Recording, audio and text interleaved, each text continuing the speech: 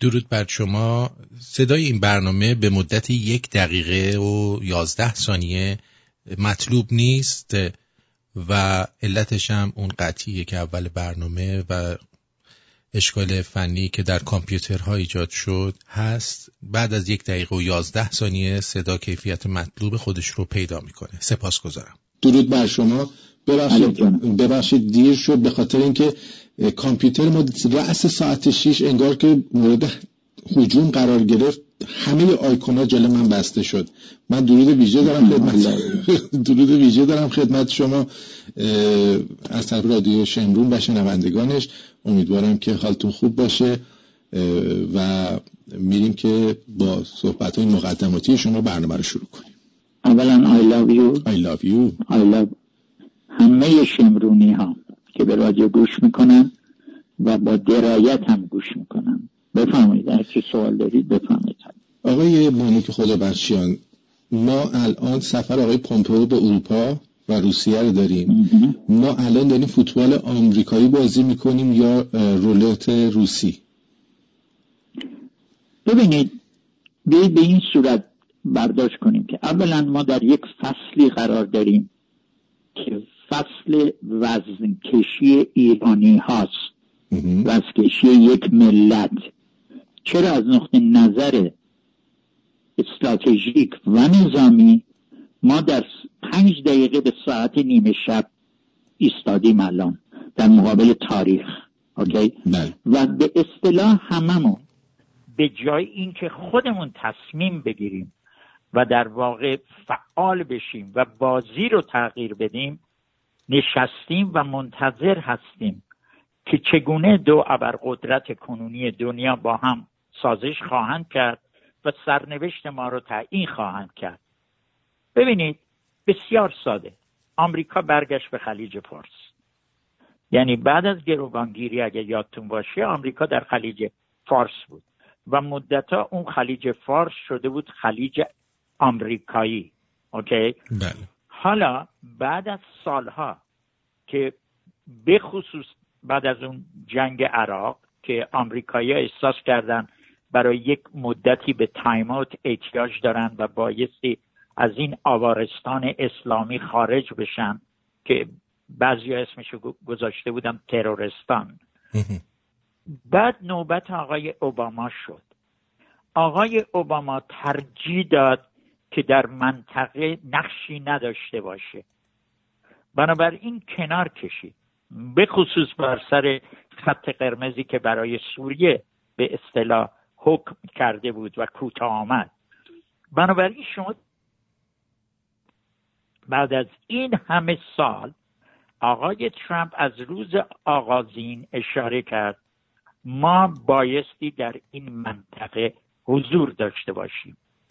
آمد در واقع بازی قدس رو به هم زد، بازی اورشلیم یا عصر اورشلیم جدید رو آغاز کرد، گولان رو از دست تمام گروه‌های به اصطلاح حزب اللهی و دیگران گرفت و تقدیم آقای نتانیاهو کرد و در واقع اون تمام منطقه رو بازی رو تغییر داد. یعنی شیوه بازی، محیط بازی و شرایط زیست بازی. حالا آمریکا برگشته به خاورمیانه و در خلیج فارس حضور علنی داره.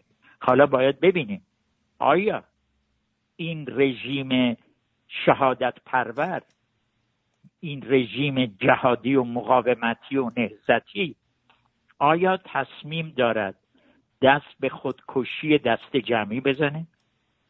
آیا حراکیرایی اسلامی میخواد انجام بده؟ ما چرا همه ساکتیم؟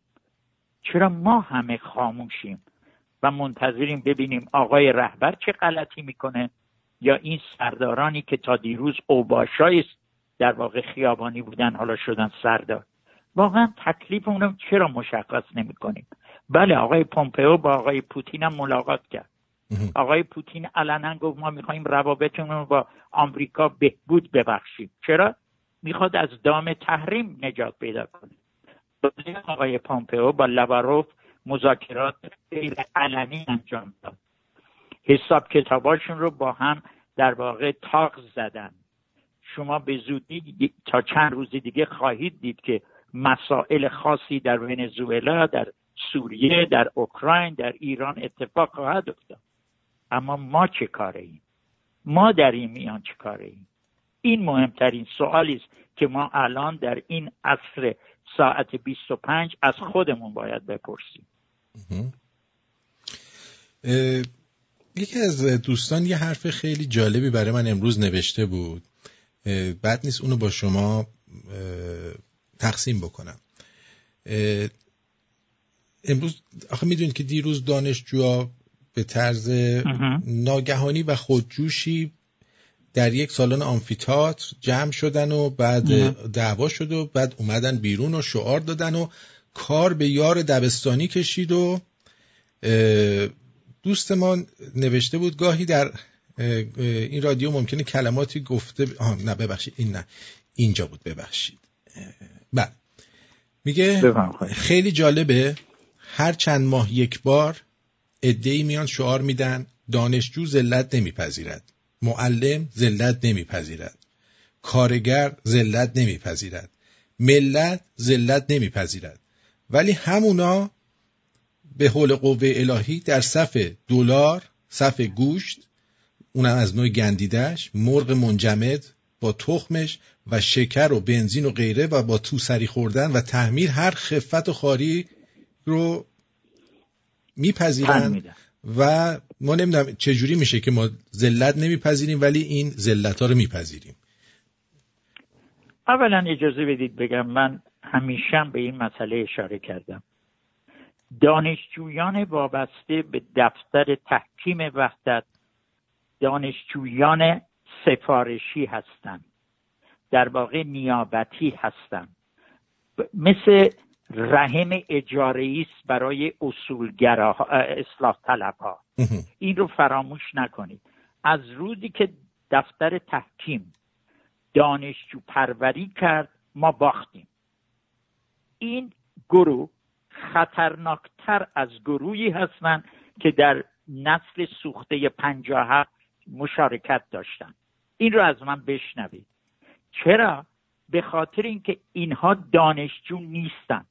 اینا اگر دانشجو بودن، اولا نگاه کنید بعد از اون حوادث بسیاری از اینا به عنوان مأموران دعاستری و نفوذی به خارج اعزام شدن.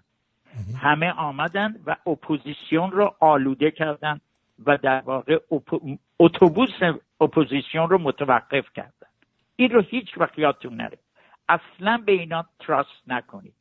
این به اصطلاح حرکت خودجوشی نیست.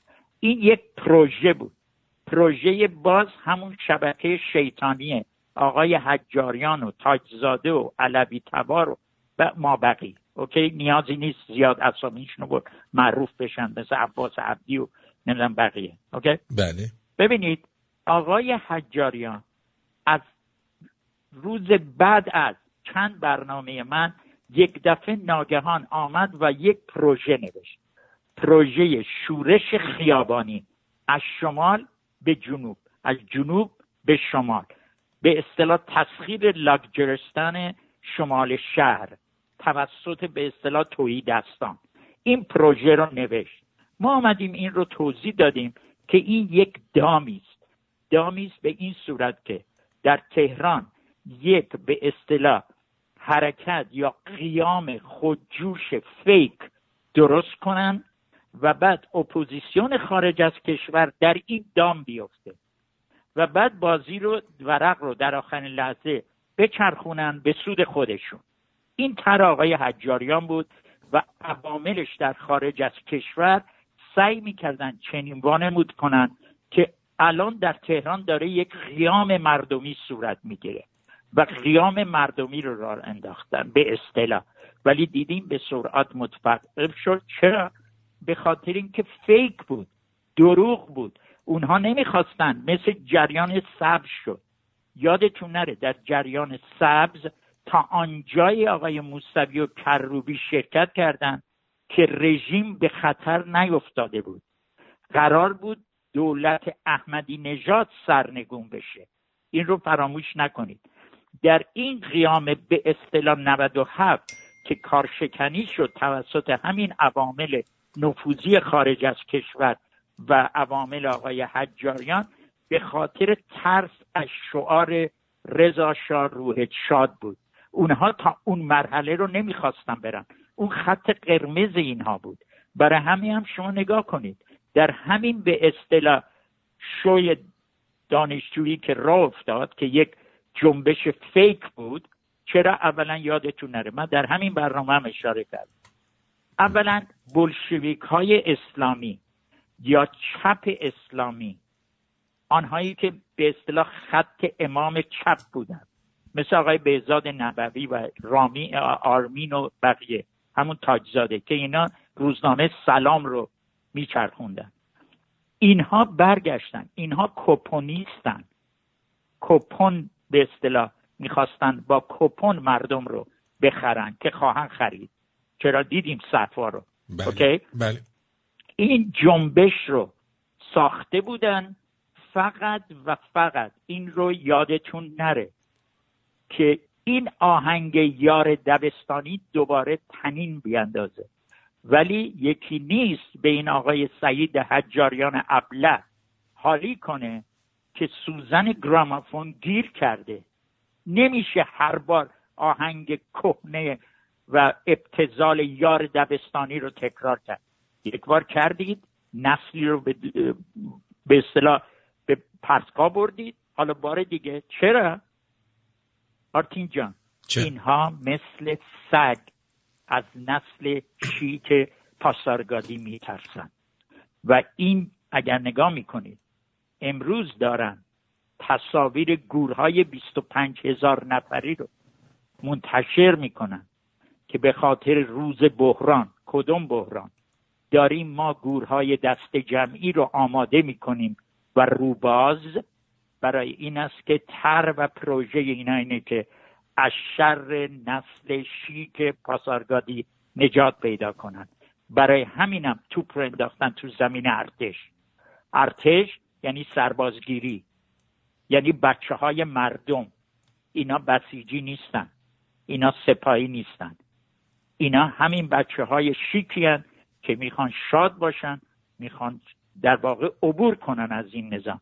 پس بنابراین یادتون نره یک جنبش ساختگی سفارشی توسط نیروهای نیابتی آقای حجاریان و شرکا و در مقابل به خطر انداختن نسل شیک پاسارگادی است. این کل قضیه در ایرانه. خیلی جالبه بدونید که فکر میکنم هفته گذشته بود چند روز پیش در حقیقت یک نماینده مجلسی صحبت میکرد و به این نکته اشاره کرد. اجازه بدید من اگه درست باشه اینو یه لحظه برای شما پخش بکنم. ما فی عملکردهای شایسته پیشینیان نیستیم و نخواهیم، اما پذیرفته نیست عملکرد بعضن غیر قابل دفاع بخش‌هایی از حاکمیت امروز مستمسکی برای تطهیر استبداد پیشین گردد. استبداد در هر شکل آن پلشت و نکوهیده است و ما از آن تبرئه می‌جوییم، خواه با کروات خواه بی کروات. وقتتون تمام شد جناب. چرا که نسل من میان خاکستر بمباران و موشک متولد شد. شاید به همین خاطر است که خاکستری می‌بیند و از آژیر قرمز بیزار است. نسل من از گفتگو نمی هراسد، زیرا که از تبار خدایگان سخن فردوسی پارسی است. نسل من دشمنی نمی بیند، چون تشنه دانشگاه و ورزشگاه است و این چنین است که مرزهای تمامی کشورهای دنیا به روی مغزهای این سرزمین باز است. به نسل پاسارگادی ایران زمین اعتماد کنید و در سپردن مسئولیت‌ها بدون تفتیش دین و اندیشش لحظه‌ای درنگ نکنید. بله، در مجلس از لفظ نسل پاسارگادی استفاده شد. آرتین عزیز من، 30 سال من تکرار میکنم این رژیم یک کارگاه داره، کارگاه بدیل سازی. برای شما دلقک های سلطنت طلبی میسازه و میفرسته به خارج که از شما سبقت میگیرن. برای شما چپ پروگرسیو میفرسته که اصلا چنان بحثایی رو مطرح میکنن که شما اصلا متوجه نمیشید که چنین در واقع دارایی فکری در ایران بود و ما آگاهی نداشتیم. این رژیم هرگاه احساس میکنه صدایی در خارج داره یک نیروی دیگر یا یک پارادایم دیگر رو پدید میاره، اینها کپی اون رو وارد بازی میکنن. اتفاقا همین ویدیو حداقل 150 یا 160 نفر برای فیسبوک من فرستاده بودن و هم نوشته بودن عمو مانوک ادای شما رو دارد در میارد. اوکی؟ بله. متوجه. ببینید تنها تلاش من در تمام این مدت این بوده، حالا بجز جا انداختن تفکر رنسانس در ایران، این بوده که بدیل سازی ها رو کنه. وقتی من میگم فلانی ها نفوذیان، خیلی ها نگران میشن، ناراحت میشن، بغض میکنن، در توییتر حمله میکنن یا شاید در فیسبوک یه دو خط مینویسن. نازنین من، این چه جنبشی است در حالی که هزاران هزار میلیشیای اجنبی در تمام استانهای ایران مستقر شده. این چه جنبش دانشجویی است که ناوگان آمریکا در خلیج فارس پهلو گرفته، مردم دارن از گرسنگی نمیدونن به کی پناه ببرن. به گفته شما صفهای طولانی هر روز نمایش ذلت و تحقیر این مردمه. اینها میان و از حجاب بازی، در واقع حجاب بازی را میندازن. دقیقاً مشکل ایران دیگه حجاب نیست. وقتی ویدا حجاب رو دار زد در خیابان انقلاب، حجاب بازی تموم شد.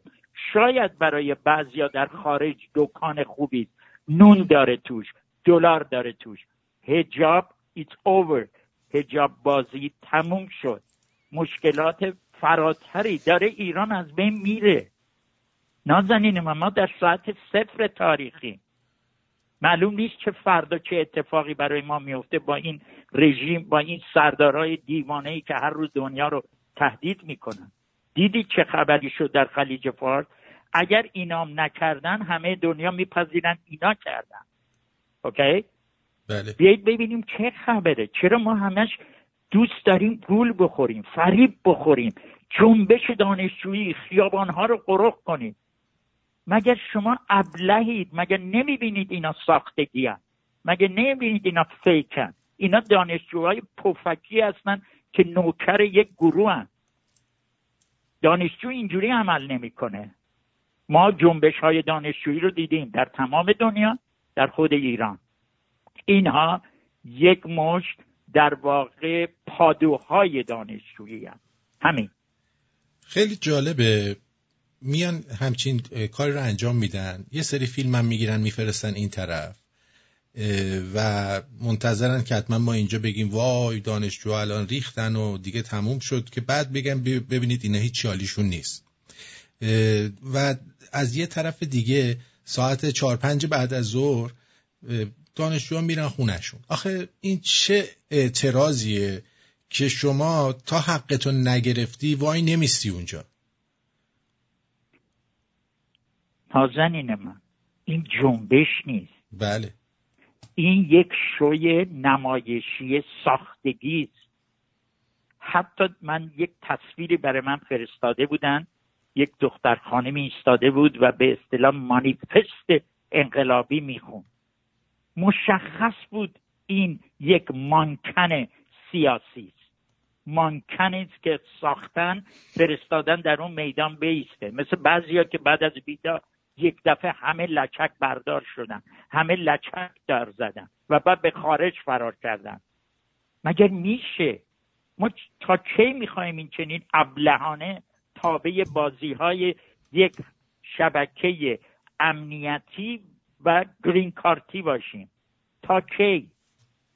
چرا ما نمیخواییم در واقع یک بار از این پارادایم رو ببندیم، از این آهنگ کهنه تکراری یار دبستانی عبور کنیم؟ چرا که ما یک نسل دیگری داریم. تمام این توطئه هایی که به اصطلاح این محفل طائب و حجاریان با هم باور نکنید که اینها مخالف همن. همین آقای حجاریان چند ماه پیش همین آقای طائب رو که میگن یکی از همین جلادهای معروف حراستی، اینا با هم جلسه مخفیانه داشتن برای اینکه چگونه بتونن این نسل رو به بند بکشن. این نسل از اینها فرار کرده. یک شکاف عمیقی است بین نسل شیک پاسارگادی و تمامی نسل سوخته‌ای که در انقلاب و خط امام شرکت کردن. حالا ما اگر از این قضیه بخوایم لحظه عبور بکنیم، شما تحلیلتون از سفر مپئو به اروپا در این شرایط چی است و فکر میکنید که ترامپ به دنبال چیه، در این حالی که الان جنگ تعرفه بین ایران، آمریکا و چین هم بالا گرفته و دموکرات‌ها دارن از این قضیه استفاده میکنن برای کوبیدن ترامپ، در صورتی که کاری که ترامپ داره انجام میده درسته و قیمت‌ها تا 3-4 سال اصلا بالا نمیره، چون قراردادها از قبل بسته شده.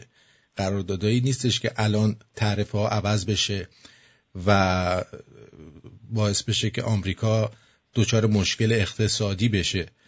بیشتر چینه که دچار مشکل خواهد شد. شما تحلیلتون از این موقعیت چی هست؟ ببینید، من روز اولم به شما در همین رادیو گفتم ترامپ را آوردن، این دونالد شیردل یا زبر رو، که اژدهای زرد چینی رو متوقف کنه. اوکی؟ بله. شما نگاه کنید با چه تردستهایی در واقع با همه علاقه‌ای که نشون میده که به رهبر چین، ولی داره در واقع کمر ماشین اقتصادی چین رو داره از کار میندازه. نکته دوم، یادتون نره وقتی آقای مپئو میره به اروپا، نمیره برای روبوسی کردن فقط با خانم موگرینی، برای این میره که برای اینا توضیح بده که ما حتما مسئله ایران رو حل خواهیم کرد، با شما یا بدون شما.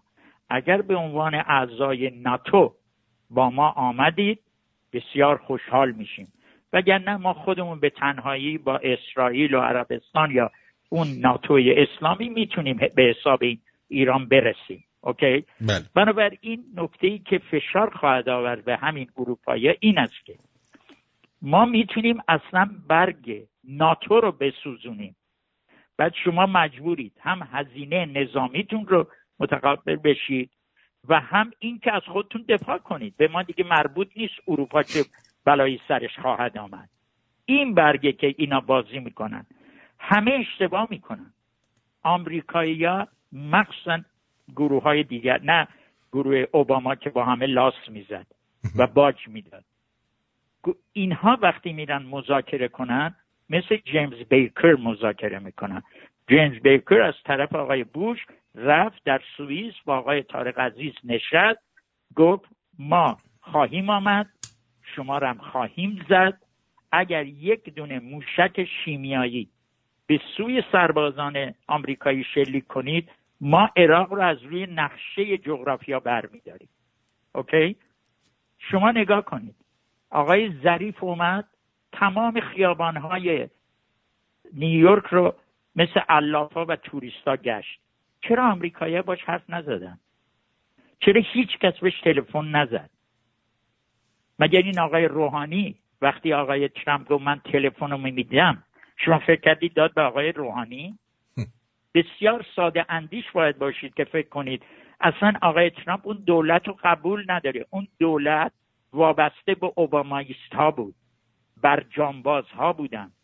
ایشون عمدن توپ رو انداخت در زمین رهبری که شیشه عمرش الان دست آقای ترامپه. برای همین رهبر دست پاچه شده پشت سر هم حرف میزنه. وقتی شما سپاه رو تحریم میکنید یعنی شیشه عمر آقا رو گرفتید. این آقا بدون سپاه هیچ کاره است، به ویژه با قدس، با سپاه قدس. بنابراین شما الان ترامپی دارید که میدونه چی میخواد، نیروهاشو اونجا چیده. میدونم ترامپ اهل جنگ نیست، اینا رو این حساب میکنن چون ترامپ اهل جنگ نیست پس میاد مذاکره میکنه. ترامپ با اینها مذاکره نخواهد کرد. آقای رهبر هست که بایستی تلفن بزنه و آقای رهبر وقتی تلفن رو زد یعنی چی؟ یعنی بازی تموم، یعنی رژیم جمهوری اسلامی نهضتی و مقاومتی تمام. اینجوری نگاه کنید. چرا همه خوشحال شده بودن، پنیک کرده بودن. آقای ببینید ما ایرانی یه مقدار بدسوادیم تو هر چیزی. من نمیدونم آقای ترامپ داره بلوف میزنه، تلفن پرتاب میکنه، یه کد رمز، بعد همه پنیک کردن. دیدید ترامپ هم نامردی کرد، داره میره با رژیم جمهوری اسلامی سازش کنه. مگه میشه اینجوری ارزیابی کرد در از 48 ساعت؟ شما باید بازی ها رو از A تو Z ببینید. بازی شطرنج در همون حرکت اول که پیاده آمد که بازی تموم نشد. یه مقدار من تعجب میکنم. من فکر میکنم ما یه مقداری واقعا از لحاظ تحلیلی تفسیری یک مقدار سقوط کردیم. اینو باید بگم. شاید به خاطر اینکه بسیاری ناآگاهان وارد این بازی شدن و مردم رو به انحراف کشیدن. بجز اون فیک نیوز ها اونا مأموریت دیگه ای داشتن، ولی فکر کنم تو این رسانه های فارسی زبان آدم ناآگاه بسیار زیاده. دقیقاً. برای همین ما مشکل برخوردیم. حتی ما در این رادیو شمرون در مورد این تلفن دادن انقدر برامون بی اهمیت بود که اصلا حرف نزدیم، ولی چیزی که هستش بیشتر نظر من اینه که توی این بازی که الان ناو لینکلن رسیده به دریای عمان و چیزی که این وسط میگن، دائم ترامپ داره میگه ما اصلا نمیخوایم جنگ کنیم، ولی مثل این میمونه که طرف نیزه رو گرفته سمت شماست، دندوناش هم داره نشون میده میگه من نمیخوام با جنگ کنم. این الان چیه این وسط؟ شما از این از نظر سیاسی ببینید مسئله کره شمالی رو یک بار مرور کنید. آقای ترامپ حتی آنجایی رفت که تهدید در واقع هسته‌ای کرد، اینجوری بگیم. درست. آقای هنری کیسینجر آمد یک مصاحبه‌ای کرد و گفت ما در شرایط بسیار خطرناکی قرار داریم. عده‌ای دارن، عده‌ای، نگفت ترامپ، عده‌ای دارن برنامه ریزی میکنن که یک حمله پیشگیرانه، یک ضربتی پدید بیارن در حوزه کره شمالی. اوکی؟ بعد فیتیله ها آمد پایین، آقای کیم آمد و صحبت کرد. بار دوم هم آمد صحبت کرد، ولی یک مقدار آقای بولتون و یارانش یک مقدار زیاده خواهی کرده بودن، ضمن اینکه ترامپ بدون اینکه اشاره کنه به همه یادآور شد ایشون به من قول دادن، اوکی، به قولشونم وفادار خواهند موند. منظورش این بود که در کره شمالی هنوز دلواپسانی هستن که نمیخوان این دیل صورت بگیره. اوکی؟ درست. همین قضیه الان در خلیج فارسه. ایران اگر اشتباه کنه و حادثه تانکین رو که در ویتنام 1965 66 67 پدید آمد، یعنی چی؟ ناوگان آمریکا رفت اونجا با یک قایق شناور زدن و بعد بمباران آغاز شد در ویتنام شمالی. آیا عده‌ای در این تهران به حدی دیوانه و در واقع ناآگاهند که میخوان چنین حادثه‌ای پدید بیارن در خلیج فارس؟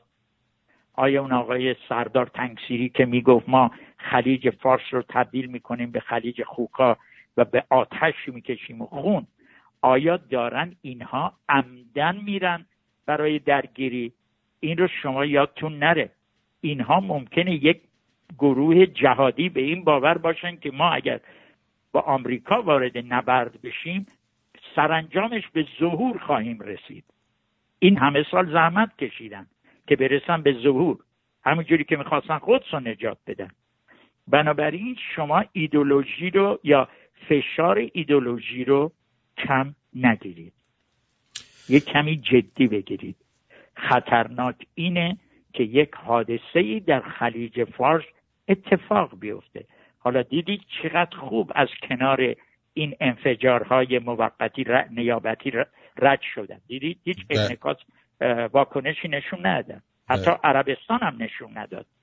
بنابراین تا آقای ترامپ هست شما میتونید حساب کنید، ولی یک جا دیگه فقط آقای ترامپ و تصمیم پرزیدنت آمریکا نیست، بلکه اون میلیتری اینداستریال کامپلکسه که تصمیم میگیره که آیا اینجا بایستی این اتفاق بیفته یا نیفته. این رو فراموش نکنید. یک خبر مشکوک دیروز اومد که گفته بود که منطقه چابهار به عنوان با خواهش افغانستان شامل تحریم ها نیست و منطقه آزاد میشه. من گفتم این فیک نیوزه، ولی بعد یه خبر دیگه‌ای که اون زیر میرا پیدا کردم اینه که گویا چابهار رو یه جورایی یواشکی دادن به افغانستان که راه پیدا کنه به دریا. این نظر شما راجع به این خبر چیه؟ اولا یادتون نره از زمانی که القاعده در بازی ترور و تروریسم رو آغاز کرد، سپاه پاسداران بازوی سومش بود. عوامل سپاه پاسداران بودن که با دریافت مواد مخدر از افغانستان در مقابل پول کش میرفتن و برای اونها وانت میخریدن، وانت های تویوتا های معروف که در واقع در اختیار القاعده میذاشتن. بنابراین این ارتباط همیشه در اون خارج از محدوده جغرافیایی وجود داره. الان اینا دیگه مشکل نیست. الان دو چیز مهمه. آیا در تهران یک شخصیت مقتدری وجود داره که بتونه قاسم رامبو رو دستگیر کنه؟ یا اگر فراتر از اون بریم دست به کودتا بزنه؟ این شرط اوله. شرط دو اینه آقای تاجزاده آمده و فشار آورده که اگر مذاکره‌ای باید صورت بگیره این بار نوبت رهبره. رهبر باید مذاکره کنه، نه دولت که فردا در واقع جر بزنید و بگید دولتی‌ها کردن. اوکی؟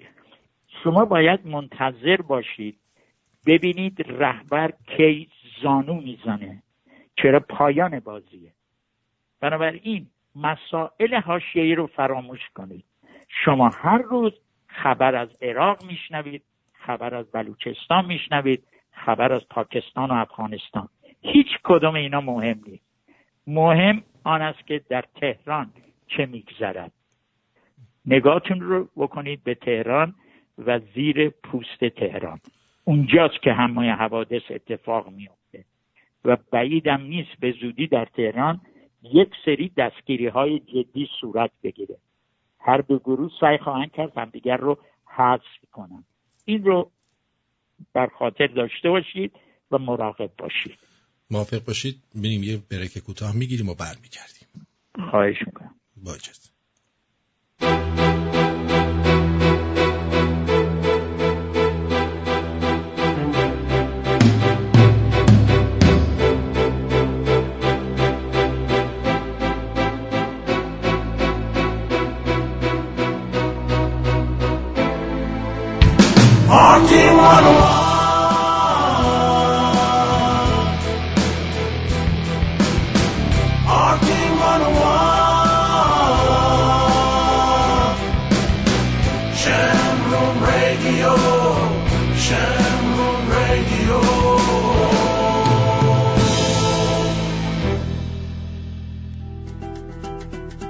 آندره قریبیان با سالها سابقه درخشان در خدمت هموطنان لس آنجلس و اورنج کانتی با تخصص در امور خسارات آب، آتش، تصادفات، ورشکستگی و انحصار وراثت با کمترین هزینه و بهترین بازدهی. accidentinfoline.com 818 660 24 23 818 660 24 23 تمام مشاوره‌های تلفنی، ایمیلی و یا حتی حضوری رایگان میباشد.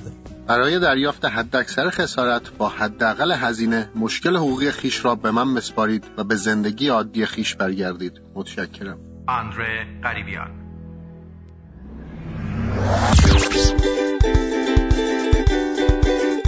آصف شیرافکن، گلچین املاک در لس آنجلس کانتی. خدمات وام و خرید و فروش املاک. آصفه شیرافکن.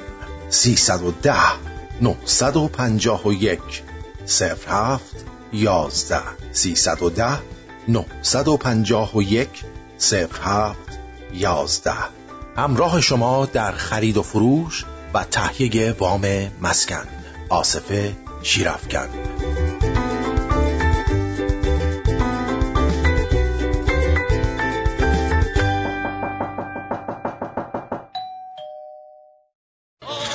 بله، این هم از ابی و خلیج فارس. آرتین عزیز، جان دلم، من فکر نمی کنم هیچ ایرانی با شنیدن این ترانه‌ای که واقعا به یاد ماندنی است احساس نکنه که ما به عنوان یک ملت بسیار بی غیرت شدیم. آفرین. ببینید، تعارف بذارید کنار. ما یک روز در فوتبال میگفتیم تیم ملی ایران تاکتیک نداره، با تاکتیک غیرت بازی میکنه. ایراد میگرفتیم، انتقاد میکردیم، میگفتیم با تاکتیک غیرت یک بار میشه برد، 2 بار میشه برد. ما نیاز به دانش فوتبال، علم فوتبال، فن فوتبال میخواییم. امروز ما در جایی ایستادیم به عنوان یک ملت، به عنوان تیم ملی ایران بزرگ، بایستی تاکتیک غیرت رو به کار ببریم. ما بسیار دور شدیم از اون ارزش‌های ملیمون. ما بسیار سقوط کردیم از اون در واقع فرهنگی که داشتیم.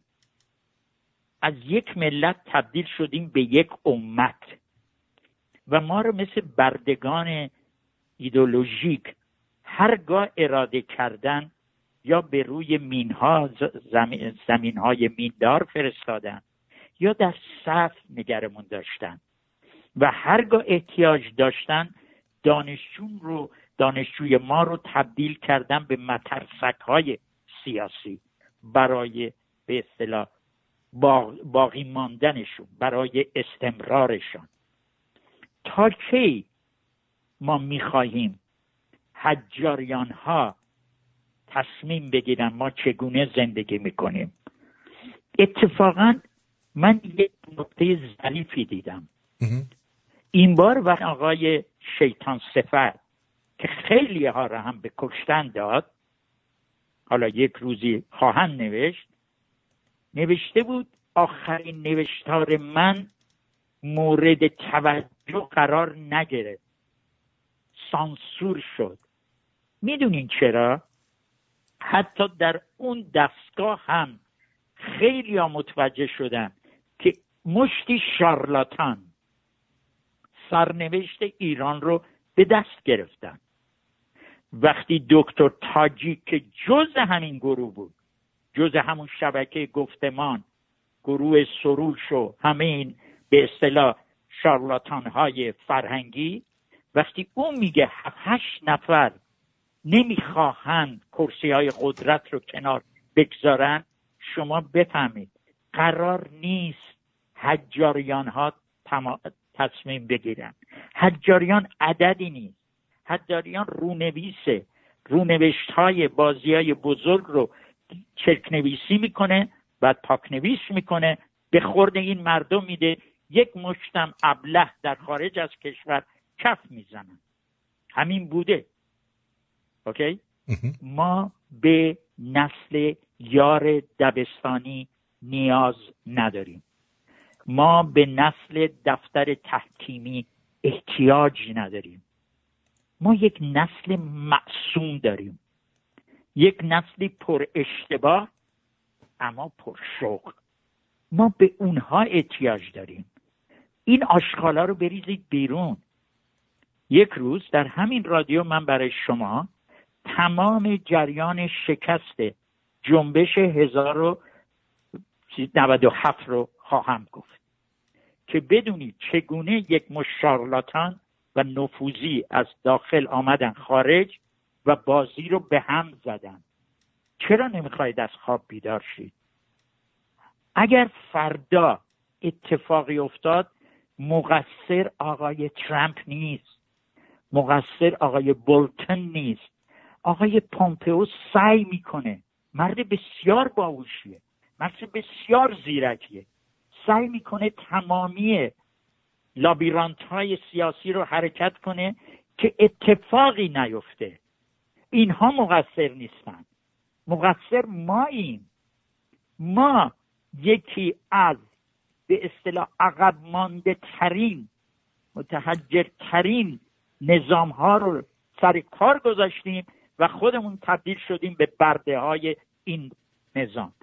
خودتون مقصر بدونید، خودتون رو محاکمه کنید. نگاه کنید تو آینه، یک بار تو آینه خودتون رو نگاه کنید، بعد میفهمید چه بر سر ما میاد. این ناوگان همون آینه است، توش نگاه کنید. دقیقاً.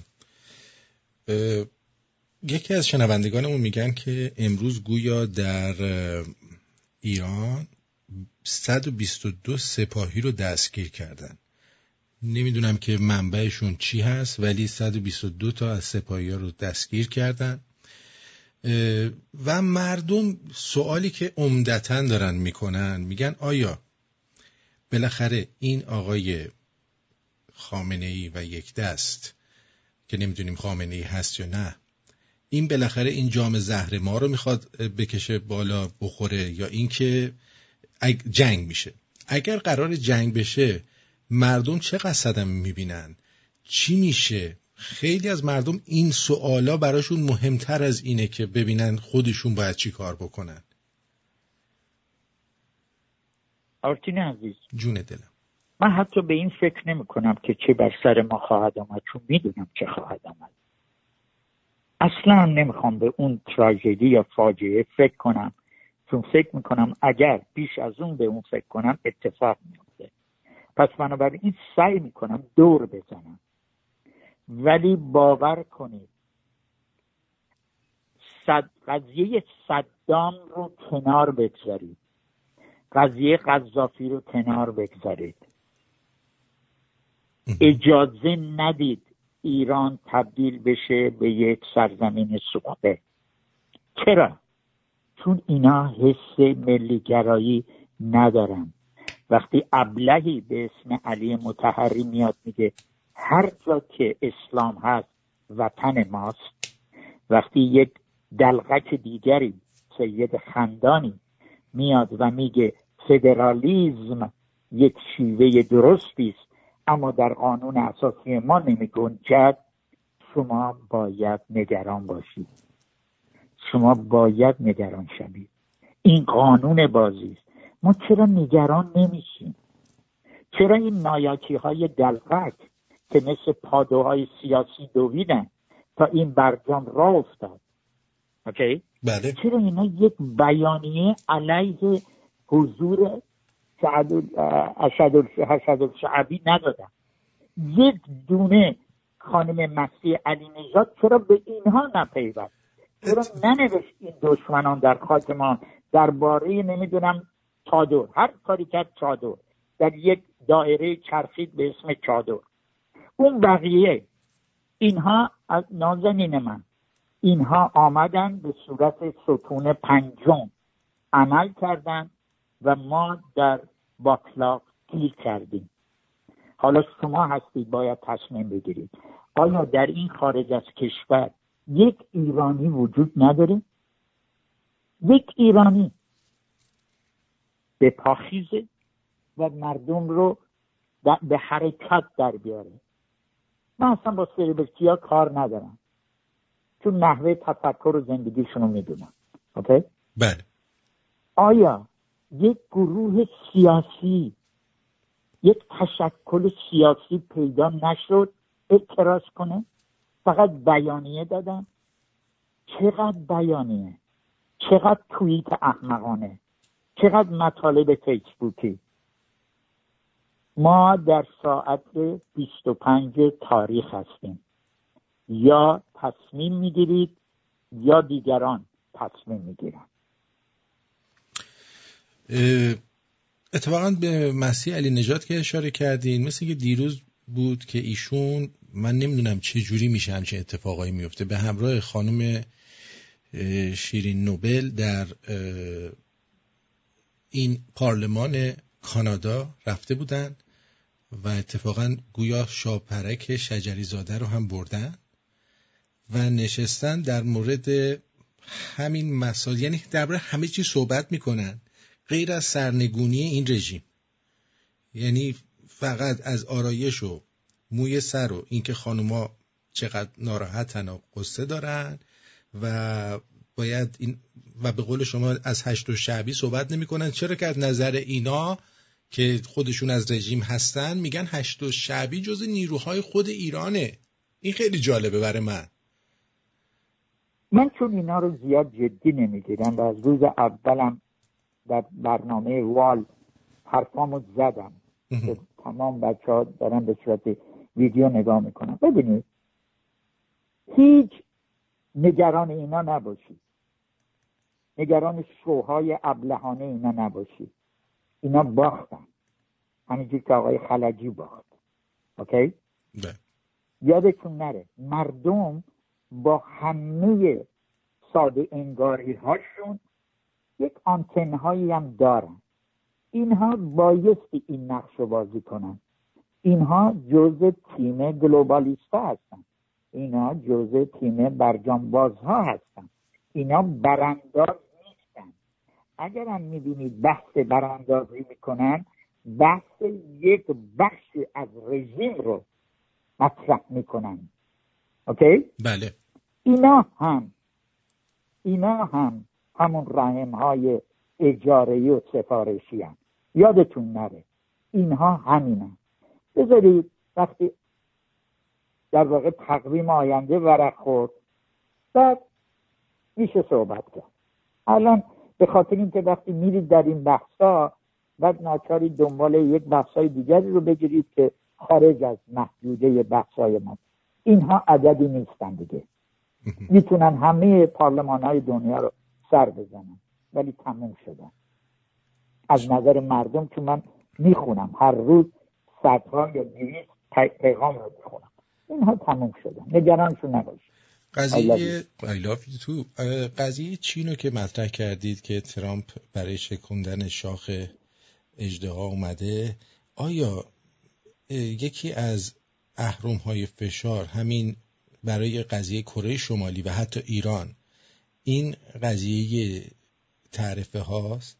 چه آینده‌ای رو برای این قضیه در فکر میکنید چین رو میتونه به زانو در بیاره؟ چون چینی‌ها تهدید کردن که ما تمام اون اوراق مالی که سهمیه‌های دولتی که سهام‌های دولتی که خریدن که تریلیون ها دلار هستش، ما میایم اینا رو کشف میکنیم و اقتصاد آمریکا رو فلج میکنیم که همه پنیک کردن. غلطی نمیتونن بکنن. نمیتونن. چرا؟ بله.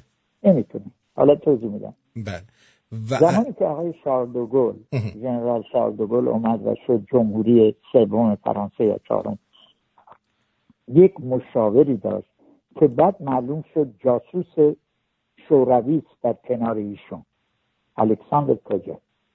ایشون یکی از چیزهایی که به آقای شارل دوگل یاد داد این بود که شما دلارهایی که یورو دلار میگفتن، دلارهایی که آمریکا در مارشال پلان داده بود به اروپا که اروپا بیسته و در مقابل کمونیست بیسته، این دلارها رو به آمریکا واگذار کنید و در مقابلش طلاهاتون رو درخواست کنید. گرفتید؟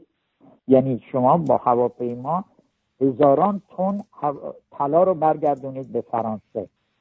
آمریکایی‌ها خیلی کار قشنگی کردن، بازار جهانی رو به هم زدن، پشتوانه دلار رو گفتن دیگر طلا پشتوانه دلار نیست، دنیا به هم ریخت.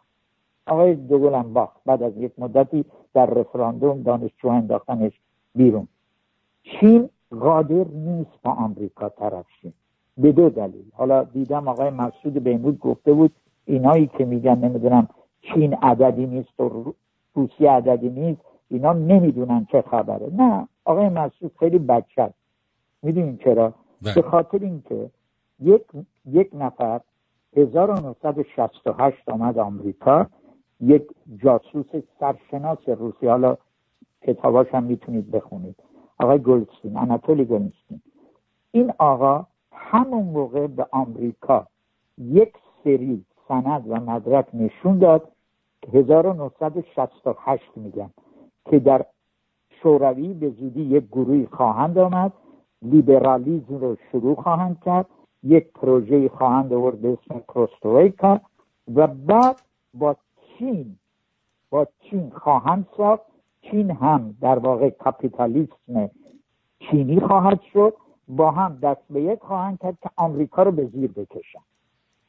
شما فکر نکنید آمریکا با این همه کارشناس گرفته بود خوابیده بود که این چنین اتفاق بیفته. درست. اگر شما متوجه باشید آمریکا هزینه هایی که باید در جهان سوم و نمیدونم در آفریقا و در آمریکای لاتین هزینه کنه، اونها رو انداخت به گردن چین.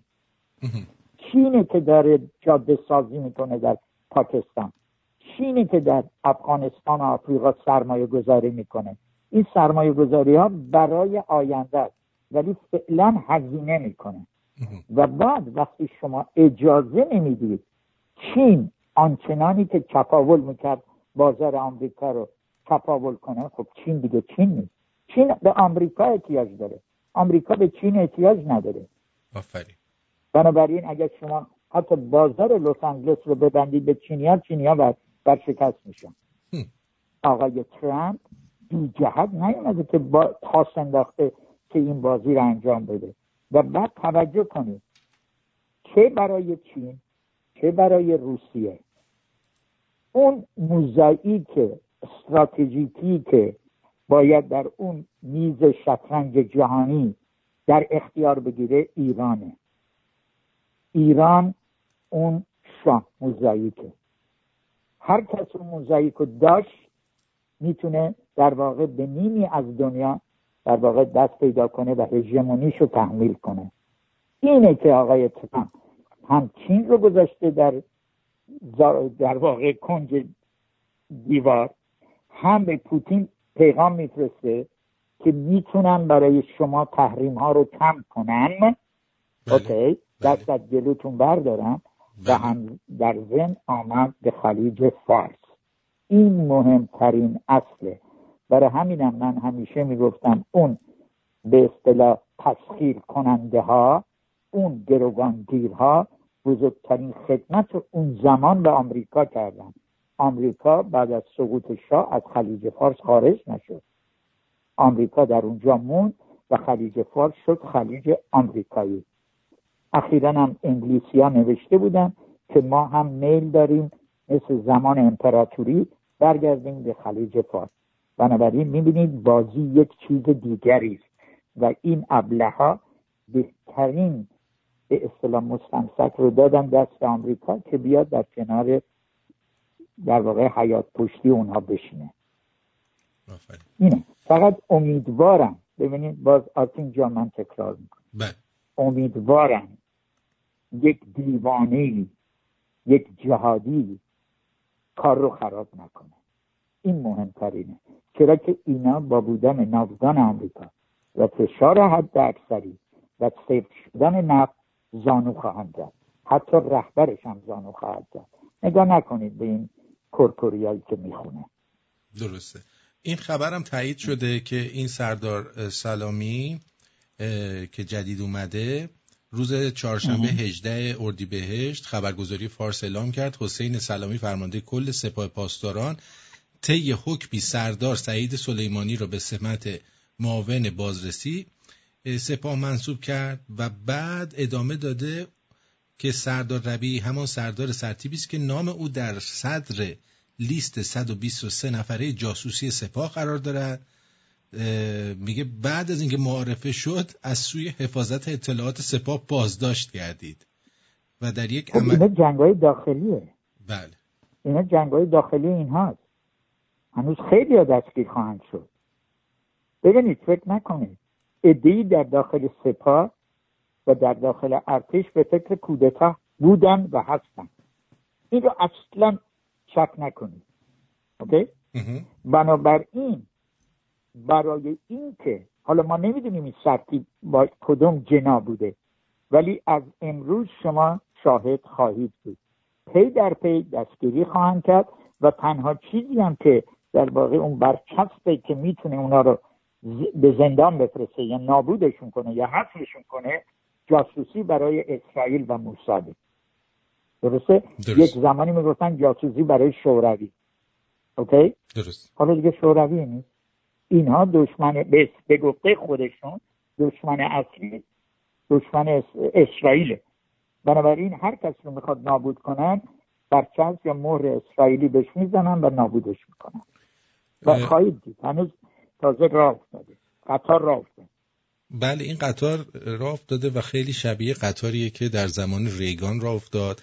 اگه یادتون باشه در سمت سالهای 1990 مدلین آلبرایت اظهار ناراحتی کرد از اینکه اتحاد جماهیر شوروی فرو پاشید، چون دیگه دوتا قدرت در دنیا نبود از نظر ایشون. و الان دموکرات ها میبینید که چقدر ناراحتن از اینکه چین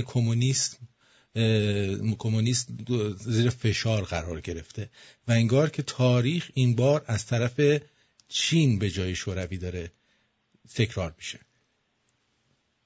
ببینید این آقای تاریتا پارسی به اصطلاح کپی کرده بود، یک کتابی نوشته بود تیترشو کپی کرده بود از یکی دیگه که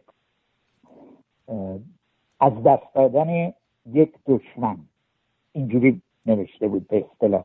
یعنی شما وقتی وارد برجام میشید خب دشمنتون که ایرانه از دست میره دیگه، اون دشمن نیست. خواسته بود یک مقدار چاپلوسی سیاسی کنه. بله. در حالی که دیدیم چه اتفاقایی افتاد.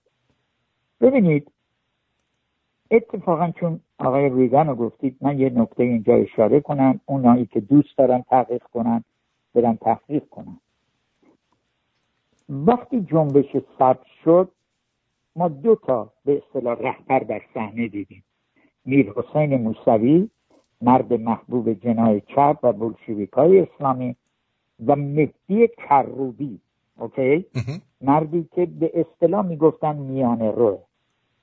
من همیشه آقای کروبی رو با شک نگاه کردم، چرا که در سالهای دولت آقای ریگان وقتی داشتن اون مذاکرات ایران گیت رو میکردن، چون همیشه این مذاکراته که سرنوشت سازه، برادر همین آقای کروبی مهره اصلی ایران در اون مذاکرات بود. اینو میدونید؟ حسن کروبی. بله بله. و وقتی مرد همه نوشتن مردی که تمام اسرار را با خود به گور برد. اوکی؟ بله.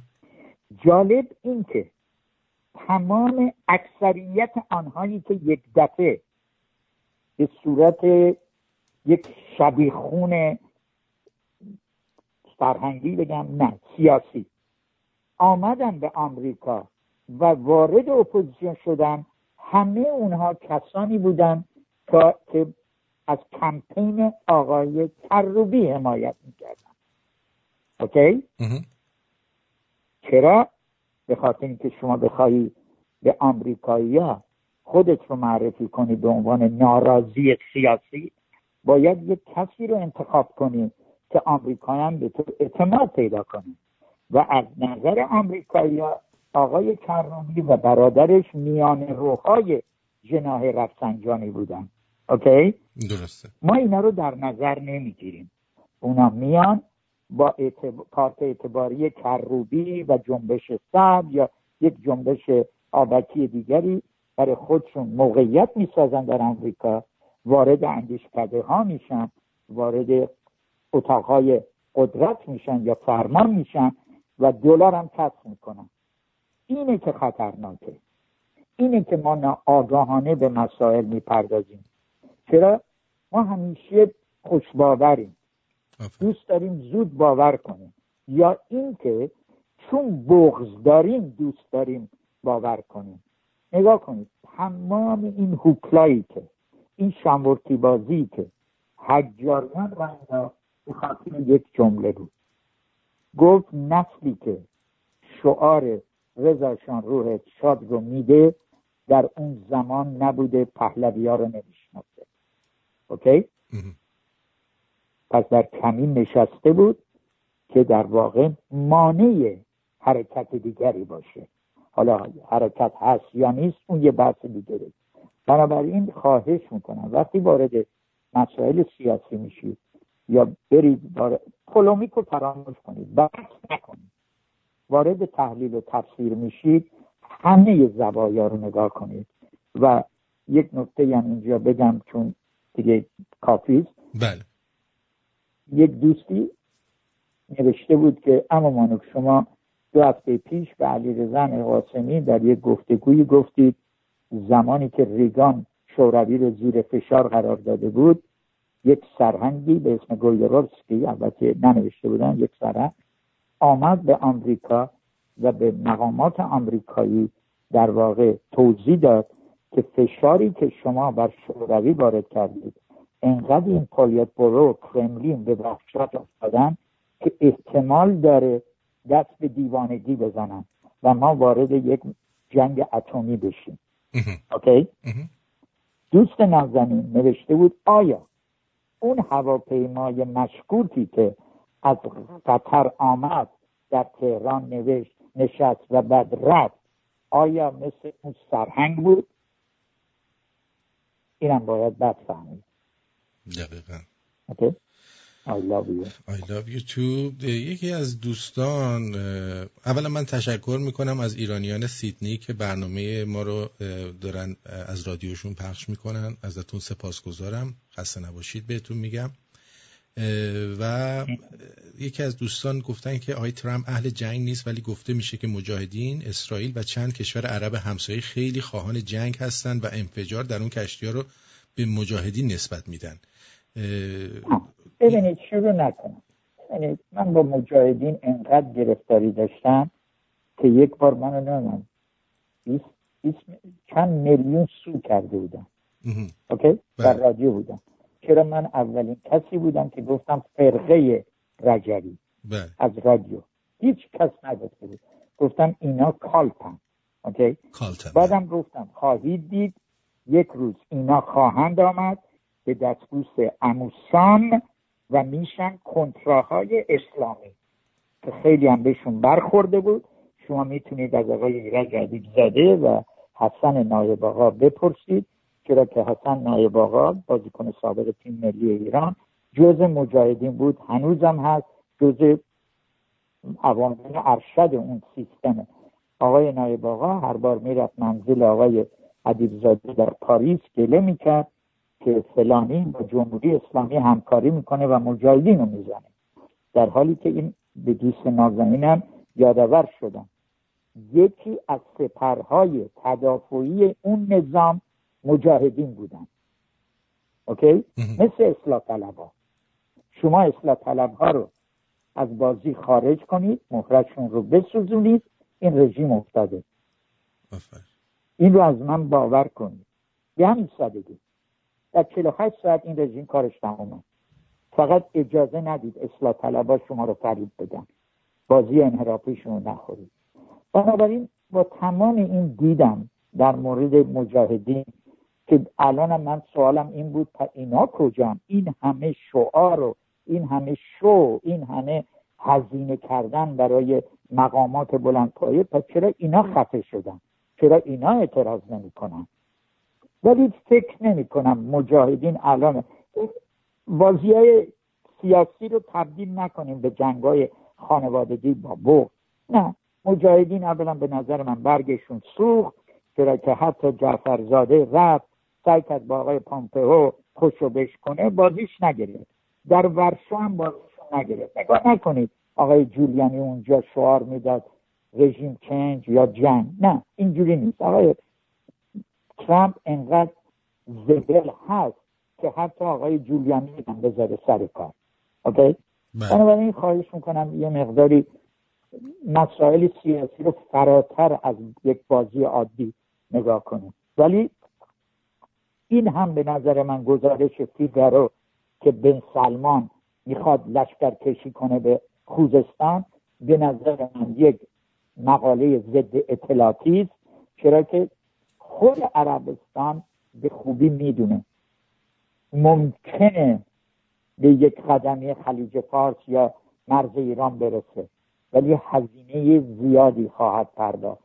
اینه که انقدر احمق نیستن که وارد این بازی هست. فقط شما فعلا کرکری ها رو خواهید شنید.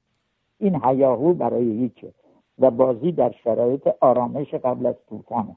بنابراین یک مقدار باید با درایت نگاه کرد، همه زوایا رو دید، همه لابلای خطوط رو خواند که این بار اشتباه نکنیم. چون خطرناکتر از سال 50 هست. خیلی ازتون سپاسگزارم آقای مانوک عزیز. و من امروز داشتم تو ویکی‌پدیا نگاه میکردم، روز تولد شما رو ننوشته بود. شما روز تولدتون چی هستش؟ من در اکتبرم. اکتبر؟ چند اکتبر هستی؟ 7 اکتبر. 7 اکتبر. خب اینم ما یادداشت کنیم که یادمون نره. نه اون روزم میایم با هم گفتگو میکنیم. مرسی از شما. مرسی از همه شمرونی ها اینجوری بودن. سپاسگزارم. آفرین. من چون هفته پیش یوتیوب رو نگاه میکردم لذت بردم از همه این استقبال. فوق العاده بود. سپاسگزارم. تبریک بهتون میگم. خیلی آفرین. خیلی ممنون که همیشه ما رو در لیست رسانه هایی که خواهان شما هستن قرار میدید و این افتخار بزرگی هم برای من هم برای شنوندگان رادیو شمرون هست. I love you عزیزم. I love you. من با 2-3 نفر بیشتر تماس ندارم، با اینکه بسیاری لطف میکنن، زنگ میزنن، شماره میذارن.